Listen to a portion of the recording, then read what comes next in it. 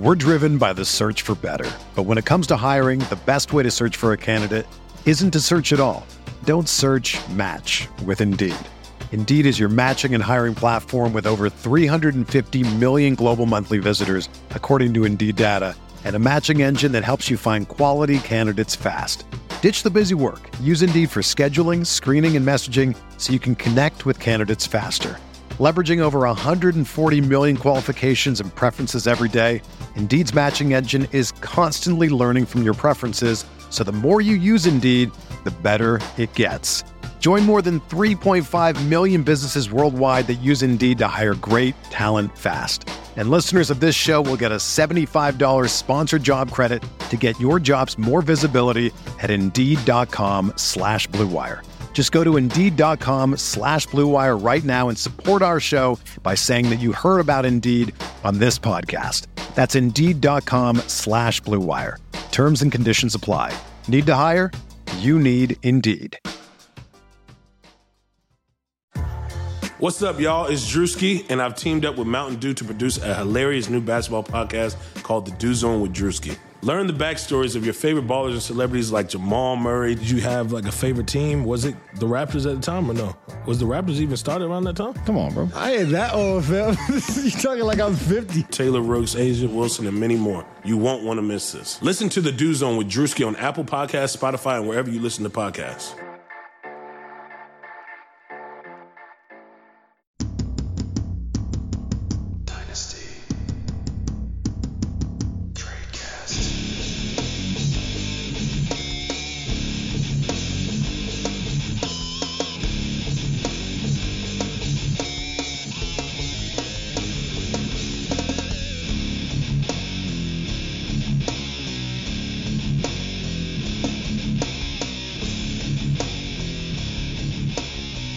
Hello, everybody, and welcome to another edition of the Dynasty Tradecast, brought to you by RotoViz Radio and our friends at Indochino and ShipStation. Hear more about those guys later in the episode.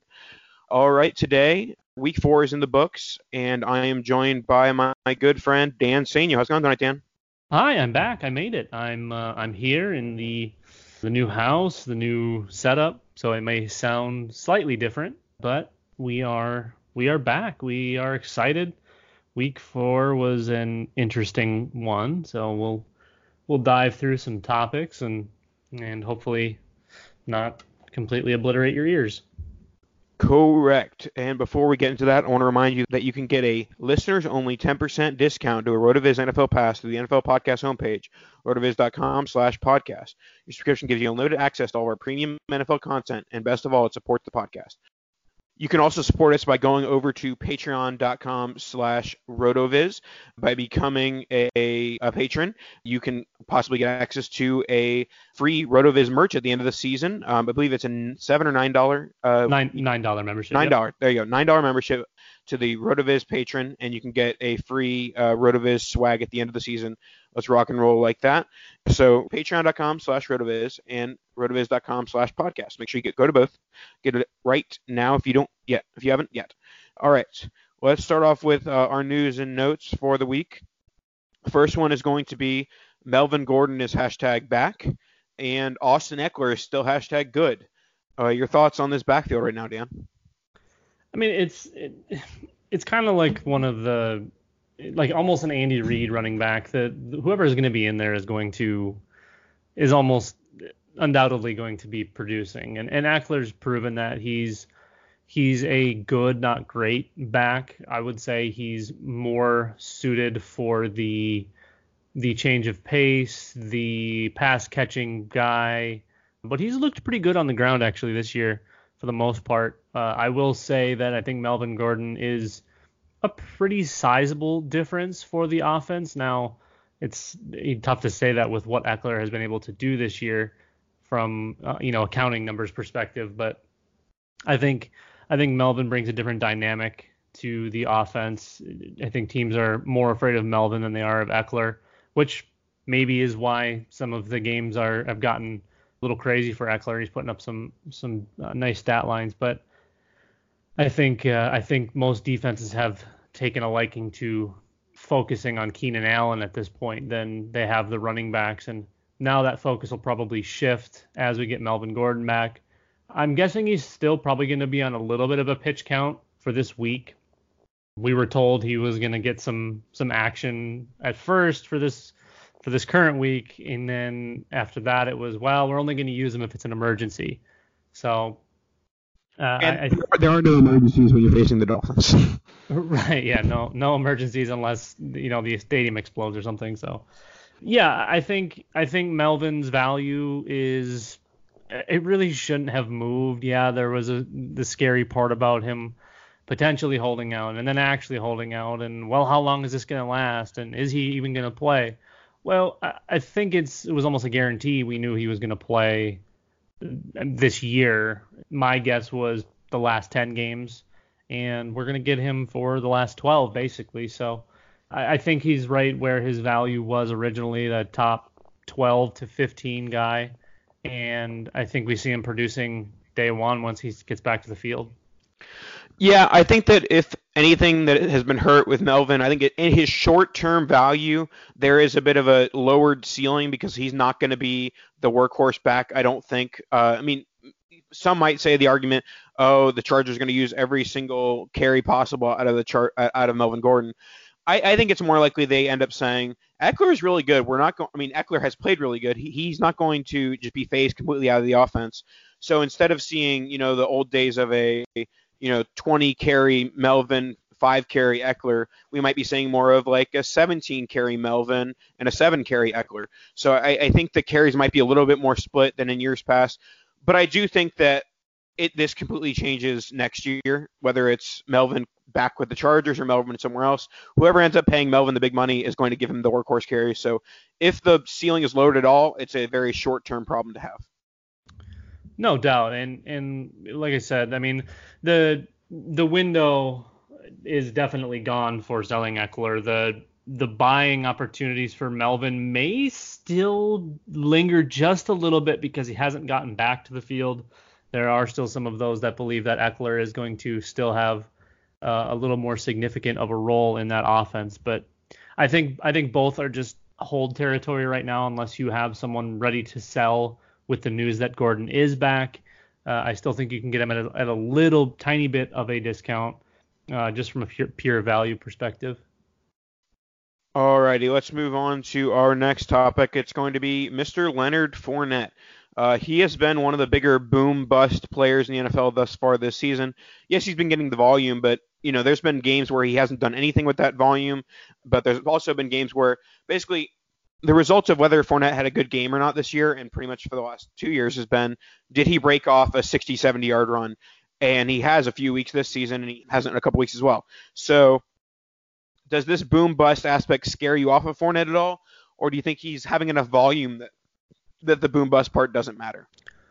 Well, Lenny was a guy that I was off pretty much entirely because of where he was going in his initial value and his inability to stay on the field. Now, another part of that was his lack of use in the passing game. So now we look at this year and we look at his total touches, and he's already at 95. Or not 95. He's at 88. He's got 23 targets, and that's something I guess I'm not used to seeing, and that's probably where my buy window starts, is the fact that he's starting to get legit targets in an offense now run by Gardner Minshew and has a little more upside than it had, surprisingly, with Nick Foles. So, Leonard Fournette with a big week this week, something like 30 carries for 225 yards.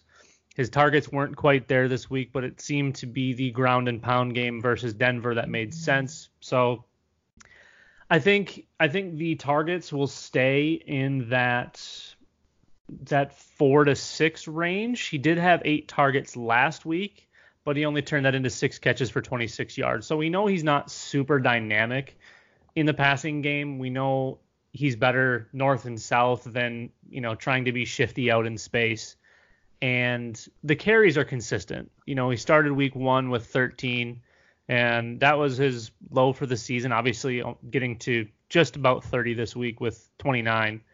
But like you said, the big carries are are kind of what's prevalent in his boom bust-ness. So yeah, we can, well, if you take that away from him, you have to take it away from everybody, but it's part of the deal. He's not a guy that's going to have a ton of those big explosive plays, but when he's got them, it's a nice boost. So I think because of his receiving floor that has just kind of come out of nowhere, I think he's kind of more in the buy realm than he was. But after that game, even though he didn't get into the end zone, he's going to be a tough buy from those that have held on through thick and thin, through the 12-game, the 10-game seasons, and all the limited success. Even though, for the most part, when he's been on the game, he's getting all sorts of touches. So if it's a points per carry league, you've probably been somewhat fine, all things considered. But the yards really haven't been there, and the passing game definitely hasn't been there until this year. Yeah, for me, I am looking to capitalize on these big runs with Fournette in leagues where I have him right now. I've often been an advocate of him, but the thing is that on his non-70 and 80-yard carries, he looks terrible. He runs into the back of the right guard and sits right down. And so I know that, honestly, that's how the market views him, as a guy who is not a very good running back. So it might be hard to sell. But if you can find someone that is just looking at his yards per carry and saying, oh, he's got a 5.6 yards per carry or whatever it is in the season, that is completely saved by a 270-plus yard runs. Absolutely. And another thing with the whole Jacksonville thing is Ryquell Armstead, I was thinking, was going to have some legitimate upside this year. And while we did get to see him a little bit this week, he's been non-existent for 3 weeks. And, that speaks a lot to Fournette in that regard, that they're going to lean on him as heavily as they possibly can. And the wide receivers have been doing their thing. But I thought Armstead was going to get some decent market share, and he just really hasn't up until this week. But they also carried it like 40 times. So I think the floor is nice and built in finally with Fournette, and the team's committed to the run, obviously, and they're committed to him, it seems. So assuming health, I think if you can find that void in your league where the owner's selling for the prior Fournette price without moving him up into like the third round yet, because ADP says he's in that realm, but most owners aren't placing him there. Most owners aren't paying that for him. If you can get him for fourth and fifth round startup type prices, you can swap him for upside guys that haven't really done anything yet. I think I'm okay with that, especially if you need running back at this point. Now, we always harp on trading for need is one of the worst things you can do because you almost always lose in value. But there are times and players like this where you can both win in value and need. So I think he's kind of a weird one where a lot of the owners that have held on aren't going to be selling now for anything less than like late second or early third value. But there may still be a couple that were just looking for some window to start getting offers. And you never know. The worst thing that can happen is somebody rejects your trade offer. Well, Dan, as dynasty traders that we are, we have some experience with selling. But I don't think that when you sell Leonard Fournette, you have to really worry about shipping, do you? Not usually, unless you're shipping one of his body parts that occasionally falls off. That is true. But when it comes to shipping, when you're selling online, getting your orders can be a real pain. Time-consuming, expensive, so many carriers to choose from. How do you know if you're making the right choice? Well, that's why you choose ShipStation.com, ShipStation.com. It's the fastest, easiest, and most affordable way to manage and ship your orders. It's the best way to sell. ShipStation helps you get your orders out quickly, save money on shipping costs, and keep your customers happy. No matter where you're selling, Amazon, Etsy, your own website, maybe you're brewing some home beer where it's legal to sell beer on the internet, who knows, making them really easy to manage from any device, even from your cell phone. ShipStation works with all the major carriers, including USPS, FedEx, UPS, and even Amazon Fulfillment. so you can compare and choose the best shipping solution for you and your customer. They can even offer big discounts on shipping costs. Now any business can access the same postage discounts that are usually reserved for large Fortune 500 companies. You'll always know that you're getting the best deal. No wonder ShipStation is #1 choice of online sellers. You'll ship more in less time with the best rates available. All right, so make sure that you go to ShipStation.com and type in blue on the search bar. Type in blue on the search bar, ShipStation.com, blue in the search bar to get your shipping needs done. All right, let's move on to the Philadelphia Eagles backfield. Jordan Howard probably had like the best game of his career on Thursday Night Football against who are they playing? Packers. And Miles Sanders, I kind of always assumed that there would be some failure to launch in year one with Miles Sanders, and everyone was kind of assuming that he'd be this great back in year one, drafting him in the 5th or 6th round of redraft. But I always thought that was a bit presumptuous to say in that backfield that has so many running backs that Sanders would be the #1 going out. Now, granted, before this past week, Jordan Howard hadn't done anything astounding to earn that RB1 role either, but he had a huge game in week 4, and I don't see him losing that job anytime soon if he continues to play that way. Yeah, I mean, the Doug Peterson offense thing, I think, is something people almost entirely look past. He's not one to bell cow aside from All-Pro Jamal Charles in 2013, I want to say. He's going to divide up his carries. Now, he's probably going to have a 1A and a 1B in his committees, but no one's really going to get the volume we want in these types of players. So the fact that Howard had a game like that and has actually been playing somewhat decent this year, and all of a sudden getting involved in the passing game where I think Miles Sanders excels, it's not great for year one. The future outlook I don't think has much bearing on what's happening right now, aside from the fact that I actually do think it's going to be probably for the most part a running back by committee. I don't see Sanders pulling away at any point in time. I think he's always involved for the time he's there, but I think he's mostly only involved as a pass catcher. And I think he's going too high in just about any format. He's not going to be a guy that dominates touches. And neither is Jordan Howard. But Jordan Howard's more likely to be the 2-down guy and Sanders the pass-catching back, or split out to play receiver, or whatever it happens to be.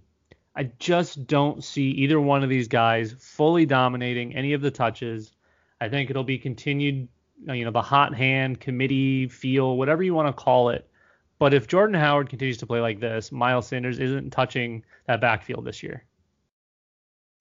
Yeah, I mean, I think this will be on the higher end of his performances, and it'll end up being a fantasy nightmare, one that you're not really confident in ever starting either of those backs until one of them gets injured. And if one of them gets injured, then they're in guaranteed RB1 territory. I mean, RB1 touches territory. And I was very high on that Eagles offense entering the season. I thought Wentz was going to have an MVP type season. That really hasn't been the case so far this season. He played well on Thursday, but I certainly expected that Eagles offense to be better to this point. Yeah, and I think as they get healthier and everyone starts to kind of be together, because you got to remember this offense hasn't had Carson Wentz for a full season like ever. So everyone's start getting back into the swing of things, getting to know each other a little bit better. The offense has to get healthy, whether it's Alshon, whether it's J.J. Arcega-Whiteside, or the tight ends, or the running backs, whoever it happens to be. They're not completely cohesive unit quite yet. So as the season goes on, I think the offense becomes more efficient and more productive. But I don't see the running back outlook changing much. There's the upside is capped by the volume being, basically split, and we're still seeing Darren Sproles being involved in this too. Now, obviously, he's one of those all-timers who's, whether it's, punt or kick returning or splitting out a wide receiver in the slot or just taking carries, he's going to be involved. It's not going to be 10, 12, 15 touches, but it could be 4, 6, or 8, and that's got to come out of someone's pocket. So it's one of those offenses where it's just, the upside isn't quite there because of the pieces that are involved and how history tells us they've been used. Yeah, I guess so. From the dynasty lens here, do you think Jordan Howard gets even like a split of an RB1 role in his next destination? Because I'm guessing the Eagles made this trade for Howard, thinking, hey, this will be an opportunity to have a veteran back in front of. I'm guessing they planned on drafting a running back early, which they did in Sanders. So I'm guessing they saw this trade as veteran running back for a year plus the compensation pick later on. So do you think Howard in his next destination is a split RB1 and RB2? Where do you see him in his next role? He's just the 2-down carry eater. Honestly, he's not. He doesn't have a ton of upside. His Chicago exit was very Jeremy Hillish to me. He's not gonna do much of anything wherever he's going to be aside from get a bunch of carries, assuming people want to give it to him. So I think while he's in Philly, he'll have 12 to 15 carries most every game. Some games he'll have 30 yards. Some games he'll have 70 yards. And he may score a couple touchdowns. But that's a lot to be chasing after in this backfield altogether. Me personally, I'm fading the whole committee. I don't think that outlook changes whether it's Jordan Howard or someone else taking some of the 2-down work. I do think Miles Sanders has PPR upside, which is where I like him. Problem is at that price tag, you're never going to get it. You'd be more suited to go after a James White or a Chris Thompson, someone like that, than what I see in Miles Sanders. Yeah, I don't think that any Sanders owners are selling low right now. All right, let's move on to our next topic, and it's going to be the debut of one Dwayne Haskins. It was terrible. They told him all week, you're not going to play, not going to give you first team snaps. And what do they do halfway through the second quarter? Oh, let's throw you in at quarterback. That'll be a great idea. And were they on the road too? Or I can't remember where they were. But regardless, division opponent in the middle of the second quarter as your NFL debut is not the ideal scenario. And he obviously did not play well.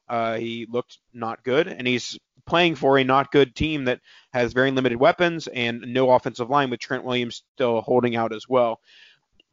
So for me, the way I'm looking at this right now, I think that they give Keenum one more week against the Patriots. They don't want to throw Haskins in his first start against the Patriots. And then after that, they go, okay, it's the Haskins show. Because Gruden's only shot at keeping his job is if Haskins has like a Jimmy Garoppolo-esque like end to the season like Garoppolo had a few years ago, where it's like, oh, okay, this is the future of the franchise. This is the guy who's gonna lead us. And that's the only, like, that hope and that promise is the only way that Gruden keeps his job. Yeah, and I know you mentioned they were on the road, so they were in New York. They made the Giants look like the Giants of Christmas past that won Eli all of his 2 Super Bowls. And if I had to describe the Haskins game in one word, it would just be yikes, because that was tough. And obviously Keenum wasn't playing well, and he's been kind of on the struggle bus after a decent start. Keenum was one of those bargain bin quarterbacks that was just kind of nice to stream. But I think you're right. I think we see Keenum, and then maybe Keenum has an okay game versus New England. I think if he can keep the boat above water, they'll probably stick with Keenum until the wheels fully fall off, and then make that switch to Haskins. It's clear Haskins isn't ready, and as much as I want to say that the reps are important, he's gonna get himself killed out there. It wasn't good. I mean, the 3 picks, obviously you're gonna make those mistakes as a rookie, but they were really bad. He only got sacked a couple of times that I recall, so at least he's staying upright a little bit, but only made 17 attempts. So I don't know. I wanted to like Haskins just a little bit because everyone kind of poo-pooed him, and the arm talent's there. I don't think he's ready for the NFL quite yet. I think he needs his time with the clipboard. I think they need to try to milk this Keenum business for as long as they can. because otherwise, you could go full Rosen on Haskins and just completely obliterate his confidence, and then we could be looking at that clearly didn't work, so let's go find somebody else once they fire Gruden and realize it didn't work, and it could be super messy. So I think for the sake of Haskins, I hope that they don't play him, but I fear that you're really accurate with it may be Gruden's only hope, and that's scary for everyone. Yeah, and it is kind of weird how just 1 year after, like, the Rosen thing, it wasn't something we've ever seen before where, a young quarterback was thrown into a terrible team and earns the number 1 overall pick. But we're seeing it again with Rosen in Miami, and possibly we'll see it with Haskins with Washington, where basically the quarterback, they want to do well because, the part of their development, but they're also playing for their jobs, because if they don't win a few games, then the team is going to be in a position to replace them after just 1 year, whether it's Rosen in his second year in the NFL, first year in Miami, or it's Haskins in his first year with Washington, because the Washington may look, or the new head coach may look and say, okay, we'd rather go after Tua. We'd rather go after Justin Herbert over Dwayne Haskins. So certainly whenever he gets in, I think he's playing for his job, which is a bit ridiculous, but that's to say the NFL today. Right, yeah. I mean, teams are fully committing to the tank, and I guess I applaud them for it, because you see a lot of teams that should be trying to lose, accidentally winning games and costing themselves draft capital. Tampa. Yeah, exactly. It's I think you have to commit to the bit. So we'll see what direction Washington attempts to go, if they're going to try to do something with this season, which I think would be a little bit stupid, but they also did just invest in Haskins. So I don't know. It's a tough one right now. I think they'll be better suited once Gruden is gone, and they can kind of clear that path for whatever they want to do in the future. But there's not a whole lot going on there right now that I see as a part of the future. All right. Well, if Josh Rosen or Dwayne Haskins get married anytime soon, I don't think Dan and I are invited to the wedding after talking about how they're going to lose their jobs to Tua Tagovailoa. But in case we do get invited, Dan, we have our good friends over at Indochino. They were founded on the belief that you don't need to spend a fortune on a custom wardrobe. Men look good in a suit, whether it's me, you, good friend Eric Bertzlaff, Justin Peak, we're all looking good in suits. And in case you want to look good in a suit, you have to get involved with Indochino. It's the world's largest made-to-measure menswear brand. They make suits, shirts, coats, and more, and everything is made for your exact measurements for a great fit. The best part is that they are affordable. Almost all of their custom clothing is under $400. Under $400 for custom clothing, that's a good deal, folks. The process is simple. Choose your fabric, pick your customizations, and submit your measurements. Your package will be delivered straight to your door in 2 weeks. You get measured and design your own suit at your nearest Indochino showroom, or do it all online at Indochino.com. Start your style upgrade with $30 off your total purchase of $399 or more at Indochino.com while entering Blue Wire at checkout. Once again, free shipping, Indochino.com, promo code Blue Wire for your $30 off total purchase of $399 or more. An incredible deal for made-to-measure clothing. You have no excuse anymore to wear clothing that doesn't fit. Indochino.com, promo code Blue Wire. Gotta love that Indochino. I actually got a shirt, I think last week it came through. They're like, I always worry. So I'm sorry, now we're carrying on, but I always worry when ordering stuff that it's just not even going to be close, especially things where I'm meant to measure myself. Yeah, they're pretty awesome. All right, let's move to the next thing down on our good old doc here. We've got the just randomly amazing and normally awful Tampa Bay Buccaneers offense. The Bruce Arians era has begun officially after this last week, where they put up a 54 burger? That's 55. 55. Okay. Obviously at least one of those was a defensive touchdown, but we finally got to see what this offense can do when everything's clicking. And Jameis looked like 75% really good and 25% still idiot. Now, Godwin had himself a real game. Evans started slow, and then, it kind of turned it into just kind of a normal game at the end. It wasn't anything like what he did last week. But everyone was getting involved, except for Cameron Brate pissing every O.J. Howard owner off. And personal favorite of mine, Ronald Jones, showing up yet again and outplaying Peyton Barber. Yet Bruce Arians still insists on giving Peyton Barber looks on the field. So Nathan, Tampa Bay as a whole, what are we doing here? Are we selling everyone? Are we buying pieces? Where do you think this offense is heading, and what are you doing with them? I'm beginning to think that I was too low on Chris Godwin. My take on him throughout the offseason was he's a very, very good NFL wide receiver 2, but he's never going to be an NFL wide receiver 1 with Mike Evans opposite him.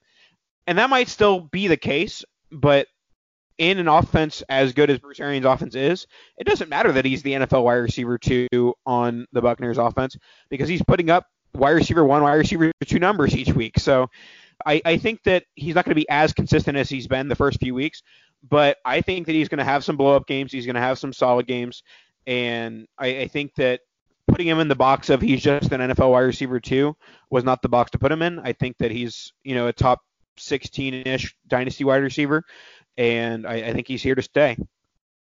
I agree. I think in the offseason I had a conversation about looking at Evans and Godwin a lot like we looked at Thielen and Diggs, whether it was before last year or in the middle of last year when they were both really performing and looking good. I think that these guys can absolutely coexist. I think Tampa is not quite good enough where their volume's going to be hindered. I still think both of these guys can easily see 10 targets a game. And we've seen Jameis and maybe the game plan even show some favoritism to one of the guys. It seems like when one of them has a massive game, the other one's just kind of mediocre. And, I feel like Godwin can be a wide receiver 1 in an offense, but he's not going to be that guy when Mike Evans is around. But I do see both of these guys as kind of that low-end wide receiver 1, high-end wide receiver 2 option, just because of the love we've heard from Bruce Arians about Chris Godwin. His usage hasn't really faltered, aside from the little bit of injury from last week. And that was the big scare going into this week, was that he was injured. And obviously putting up 12 for 170 and 2 kind of put those naysayers and those folks to the side. By the way, we need the probable tag back, hashtag NFL. I benched Godwin in the league, and it still hurts. Me too. Yeah, me too. I did it in Kadoosh. But yeah, I think the preconceived idea on Evans that he was going to be a top 3, 4, 5 wide receiver, I think you have to slide him back to like how I mentioned earlier. He's probably closer to that 10 to 12 range, and Godwin's probably in that 12 to 15 range. But that's, again, where we had Diggs and Thielen going into the year, and then, that whole rushing thing happened. So I think Kirk Cousins just being awful. Yeah, that doesn't help. And the Koob Fansky offense, there we go. That's just a weird dynamic, and Zimmer just forcing everyone to run the ball. So anyways, back to the Bucs. So yeah, the wide receivers I like. I think I move Evans down just a little bit, and I think Godwin just kind of stays where he's been. But I think the bigger question in this offense, because I think we agree that Godwin and Evans are not only going to coexist but produce pretty darn well, is the backfield. And Ronald Jones is someone that I was pretty high on coming in last year and never really got the opportunity, whether it was confidence or health or whatever, or just Dirk Koetter being the worst coach in the NFL at the time, aside from Adam Gase. But now he's still kind of getting pushed by Peyton Barber, and we consistently see Ronald Jones outplaying Peyton Barber, aside from week 2 when he got hurt. Barring injury, he's significantly outplayed Barber, and I don't get why they're still running Barber 10, 12, 15 times when you could very easily just give it to Jones 18 and be able to use your passing attack that has been, I mean, it's been relatively dominant. Obviously, you probably don't want Jameis throwing the ball more than 35 or 40 times a game because there's a really high interception percentage coming with him. So I guess I get wanting to split carries a little bit, but Ronald Jones is according to Scott Barrett, the number 1 graded running back for PFF so far this season. So, when you're up there with the Dalvin Cooks and the way Austin Eckler's played, it's kind of hard to say that he hasn't been playing well because it's pretty darn clear he's been playing well. The only thing I wish I saw more of from him was in the passing attack. Now, that was one of the kind of setbacks of him, or maybe not a setback, but a negative on him was that he wasn't real prevalent in the passing game. So he could end up being just one of those 2-down guys, but I think he's explosive enough and can do enough with just carries that he can make up for that difference. Yeah, so this was definitely the biggest advantage that he had in carries in comparison to Peyton Barber, so far this season. And you're right, Peyton Barber did dominate in that week 2 performance, but it's been very close every other game. And then obviously he had more carries in week 4. And with Jones, NFL teams to an extent are stupid, and they will see Ronald Jones scored a touchdown last week. Just the fact that he scored that touchdown is going to give him more opportunities in week 5 because they're like, oh, we got to get the guy who's getting the ball in the end zone. And so that's kind of just how the brain of NFL teams works, even if touchdowns are random and really don't matter that much. But yeah, so with the backfield, that's my take on it, is that, I mean, I still a little bit, I'm not quite on the go bye Ronald Jones right now. I think he's just okay. I don't think he's going to be some consistent RB2 year in and year out. I think that he's good this year, but I think he could very easily lose I don't think he's talented enough to not lose his job pretty quickly. Ooh, see, I think he is talented enough to maintain that job, and I think he's proven that even just through 4 games this year. That obviously we're comparing him to Peyton Barber, but he is so much better than Peyton Barber, and it's kind of gross that they have that 50-50 split going right now, even though we've seen a trend towards Ronald Jones. Yeah, I don't know. I think I'm going out and buying him pretty aggressively. September ADP had him somewhere in the realm of like running back 50, which is about 20 spots too low just as a baseline. And if anyone's still valuing him even in that ballpark a little bit, I think you absolutely smash by and, sell wide receiver 4s for him, wide receiver 5s maybe. I feel like wide receivers always have that little bit of edge on running backs as far as value goes, depending on your league, I suppose. If you're in a high stakes league, running backs always carry more value, but for the most part, everyone's trying to build on wide receiver, even though running back has made itself a comeback as far as value goes.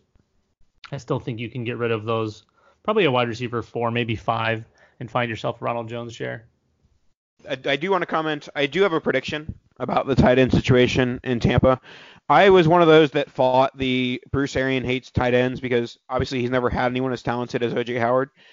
Bruce Arians has made a couple remarks basically saying O.J. Howard's not very good, which is moronic. But my official prediction is that within the next 9 months, O.J. Howard is on a different team, traded for like a 3rd-round pick. I would love that very much because I'm a little plump with O.J. Howard shares.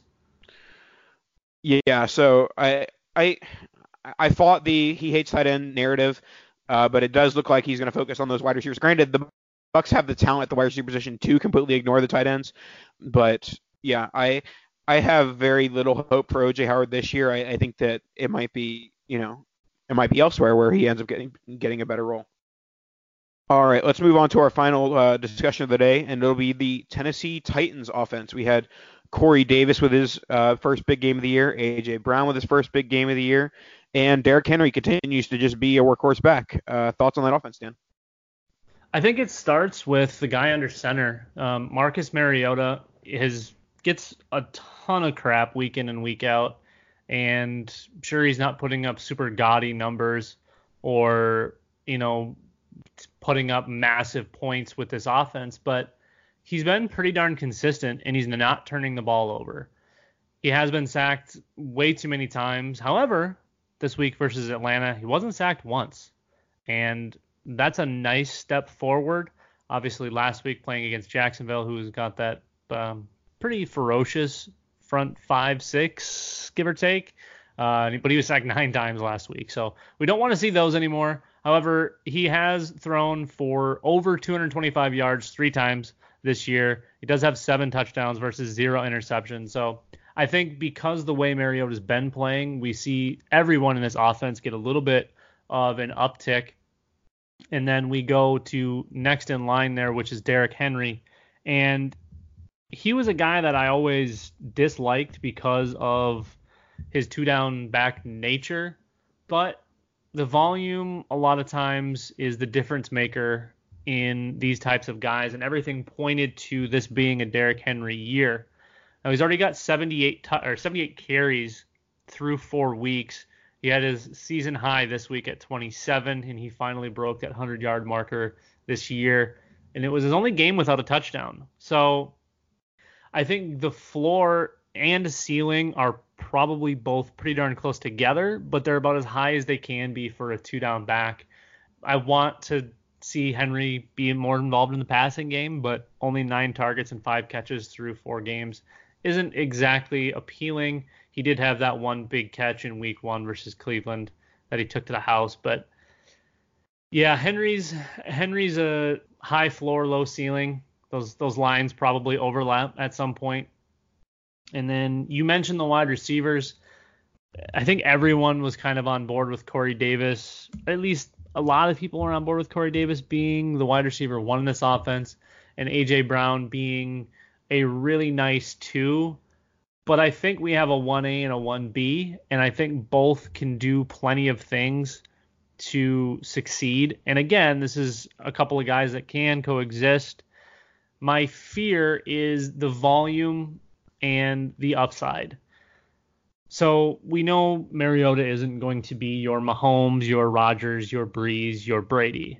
He's going to do just enough to get by and make a few mistakes, which, the more you throw it, the more likely you are to throw an interception. And Mariota just doesn't quite throw it all that much. However, we did see both of these guys have nice games this week, and they're producing with kind of not much for volume.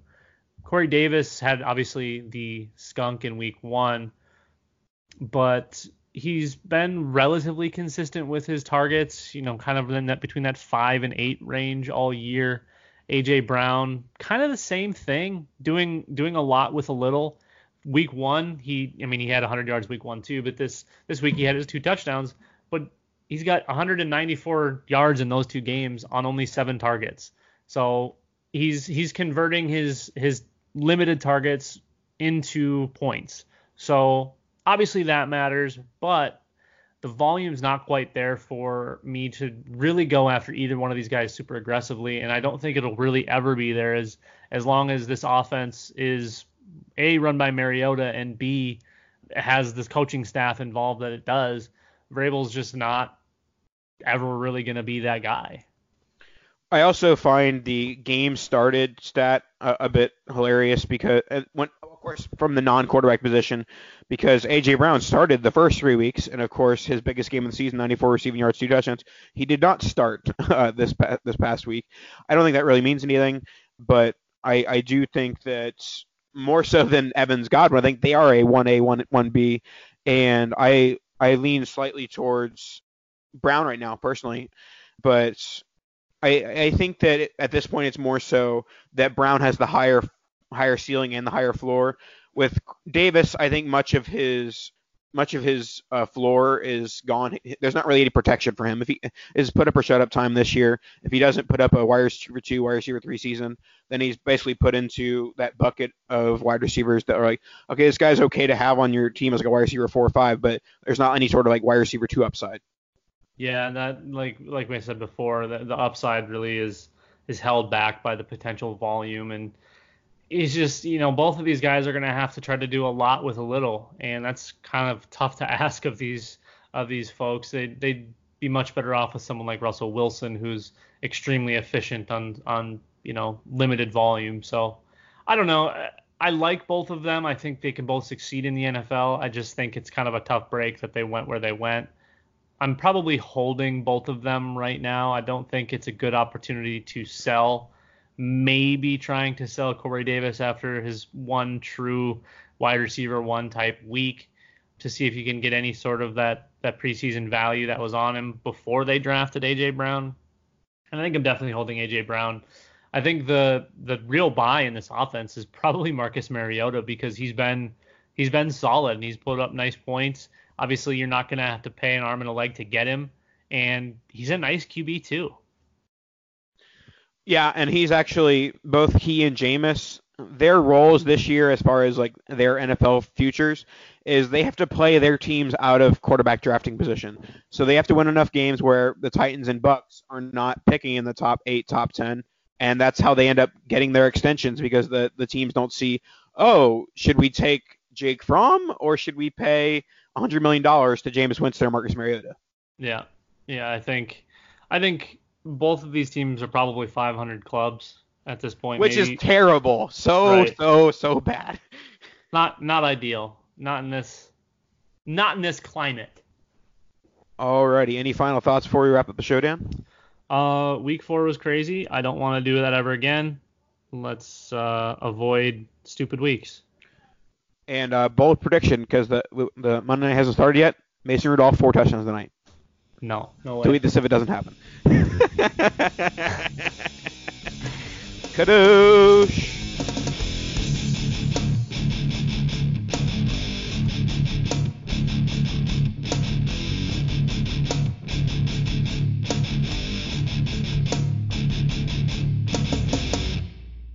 Everyone is talking about magnesium. It's all you hear about. But why? What do we know about magnesium? Well, magnesium is the number one mineral that 75% of Americans are deficient in. If you are a woman over 35, magnesium will help you rediscover balance, energy, and vitality. Magnesium supports more than 300 enzymatic reactions in your body, including those involved in hormonal balance. From functional medicine doctors to mental well-being and female hormone experts, we all know that magnesium is the one mineral to improve all aspects of well-being and health. But which one? Magnesium Breakthrough from Bioptimizers, the trusted choice recommended by leading experts with 7 best-absorbed forms of magnesium to ensure your body receives the support it needs for overall well-being. Go to bioptimizers.com/balance today and use code BALANCE10 for 10% off. Support your journey to wellness at bioptimizers.com/balance. Magnesium Breakthrough from Bioptimizers, your foundation to optimal health and vitality.